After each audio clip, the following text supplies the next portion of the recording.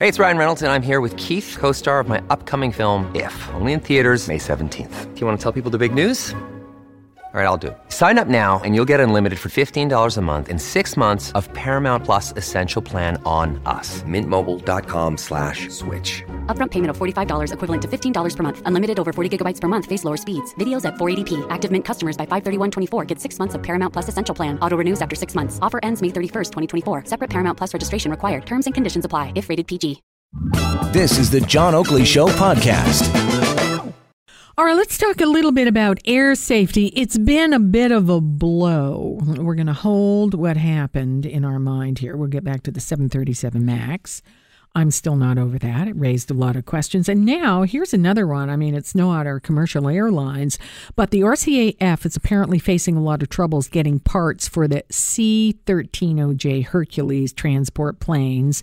And wait for it, they're having to take wheels from older aircraft. And so here we have the Canadian military's main fleet of transport aircraft with more problems. All we do is hear about these problems. So we've got that, and we've got the 737 MAX. We now realize that the fatal event rate of that airplane is much higher than any of the prior 737 models. We're finding out more and more, and as we know, we discovered that there was indeed, Boeing said, an issue with that airplane. Joining us as we talk about what this does to confidence and what it says about airline safety is Todd Curtis. What do you make of this? Let's deal with the military planes. All we do is seem to hear these days about older airplanes or older wheels. We don't have anything bright and shining new here. Well, the issue with the C-130 and the Canadian forces is that the aircraft has actually been in production for over 60 years. It's one of the oldest models in continuous production anywhere in the world. And although the aircraft in question, the C-130H version, is the newest model, it actually has commonality with a lot of parts from the older model aircraft. So I'm not familiar with the C-130 specifically, although I was an Air Force flight test engineer in the U.S. I didn't work specifically on that aircraft model, so I'm not speaking as an expert. But in general, when it comes to aircraft that have been in production for a long period of time, often some parts of the aircraft are improved and changed, but other parts remain the same. So unless there is some very difficult, if there's some things going on where they're using parts that are not specified for that aircraft, then there'll be a problem. But if it's specified for both the older C-130 and the newer C-130, shouldn't be a problem using older parts on this airplane. What about Canadians who are reading this and listening to this and say, it just gives you a funny feeling. It always seems like we're kind of holding things together with crazy glue when it comes to military aircraft, if we can deal with that. Is that a correct assumption? Or, as you're saying, the reality of it, sometimes the old stuff is still good to go? Gosh, crazy glue and duct tape sometimes are actually useful in aviation. It's not just a Canadian Forces issue. Military organizations around the world often have to make do with what they have. That is, they may have aircraft that may literally be out of production. They may have to scrounge parts from aircraft junkyards. They may have to improvise in the field to get things flying. And unlike airline travel, where the airlines are there to meet schedules and they have a certain responsibility for safety, cleanliness of aircraft, etc., military forces are mission-oriented. The mission is more important than creature comforts of the crew sometimes, but it's not more important than safety. So it wouldn't surprise me if the Canadian military does things that are a little bit out of the playbook sometimes to get the aircraft up and running. But I seriously doubt they would do anything that would put the servicemen and servicewomen of the Canadian forces at any extra risk. All right. As you say those words, I say, okay, that makes us all feel better. However, I'm going to throw this into the mix here. Covering the 737 MAX, here we were, Canada and the United States, two of the last countries in the world to ground those planes. Now, I heard and talked with people exactly like you who, right when this happened, got into the process. And they said sentences very, very much like you're saying here this afternoon. There is a process, I believe in this, and then don't we find out there is a connection and there was a problem? Is there a hangover, in your opinion, Todd Curtis, after that 737 MAX? Because we're talking about the psychology of things here. Well, a hangover with respect to public perception of Yeah. aviation safety. Certainly. I've seen that happen again and again in the 20-plus years I've run my website, airsafe.com. That is, I look not just at the engineering part of safety, which is what I did professionally, but I look at the reaction that regular human beings have to something like this. And certainly what happened in Ethiopia was one of the more extraordinary levels of interest in the last 10 to 15 years of what I've seen.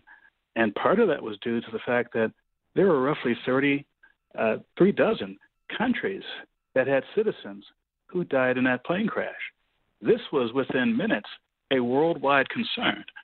So I'm not surprised that many countries stepped in fairly quickly and did what they think was the prudent thing and ground the aircraft. Are you surprised with your experience that there was an issue here and that the process may have failed? The belief in the process failed. There was a fault that we understand. There is something they're correcting.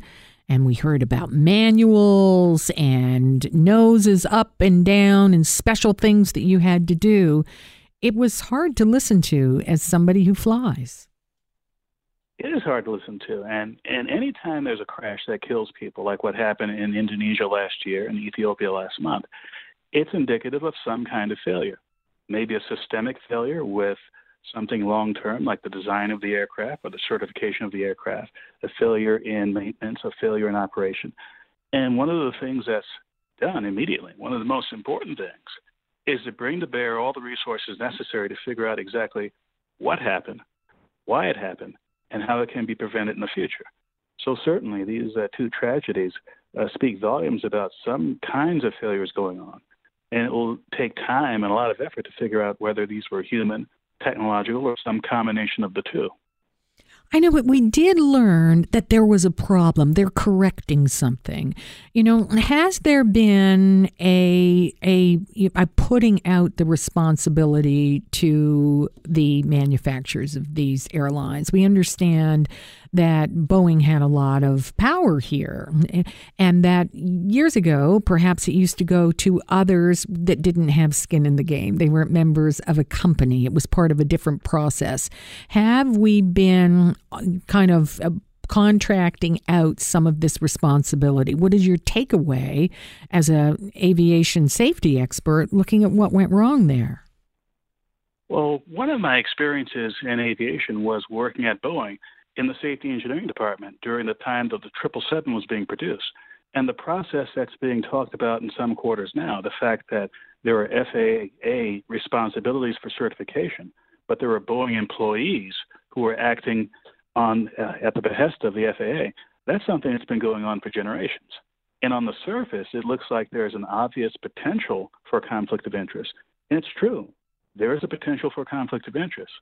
But I can tell you from my experiences in the 1990s with the 777, that potential wasn't realized. I didn't see a single event where myself or people I work with or the engineers within Boeing who were working on behalf of the FAA felt that they were excessively pressured or that they were somehow convinced to do something that wasn't in the best interest of Boeing and the FAA and the public at large. Now, going fast forwarding to today, I'm not sure if it's exactly the same process that happened with the 737 MAX. And I'm certain that the investigative authorities in the U.S. and elsewhere will be asking those questions. And the NTSB and the FAA will be asking themselves and Boeing questions about how was this done with the 737 MAX? And was something done that was radically different from past aircraft programs? Todd Curtis, thank you for joining us. We appreciate it, Todd. Thank you kindly. Well, thank you for having me. Todd Curtis is an air safety and aviation expert as we talk about news and the safety of airlines. And let's face it, that 737 MAX hanging and leaving a little bit of a psychological problem. There were people taking those airlines, and yeah, they pulled them. And yes, they're going to fix something. What went wrong with the process? And psychology is such a big, big part of flying. And we know we get all the stats and figures just how safe it is. And it is safe compared to lots of other modes of transportation.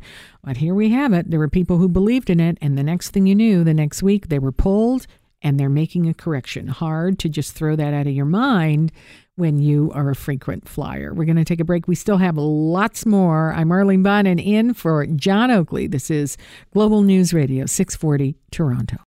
Thanks for listening to the John Oakley Show podcast. Be sure to rate, review, and subscribe for free at Apple Podcasts, Google Podcasts, and anywhere else you get your on-demand audio.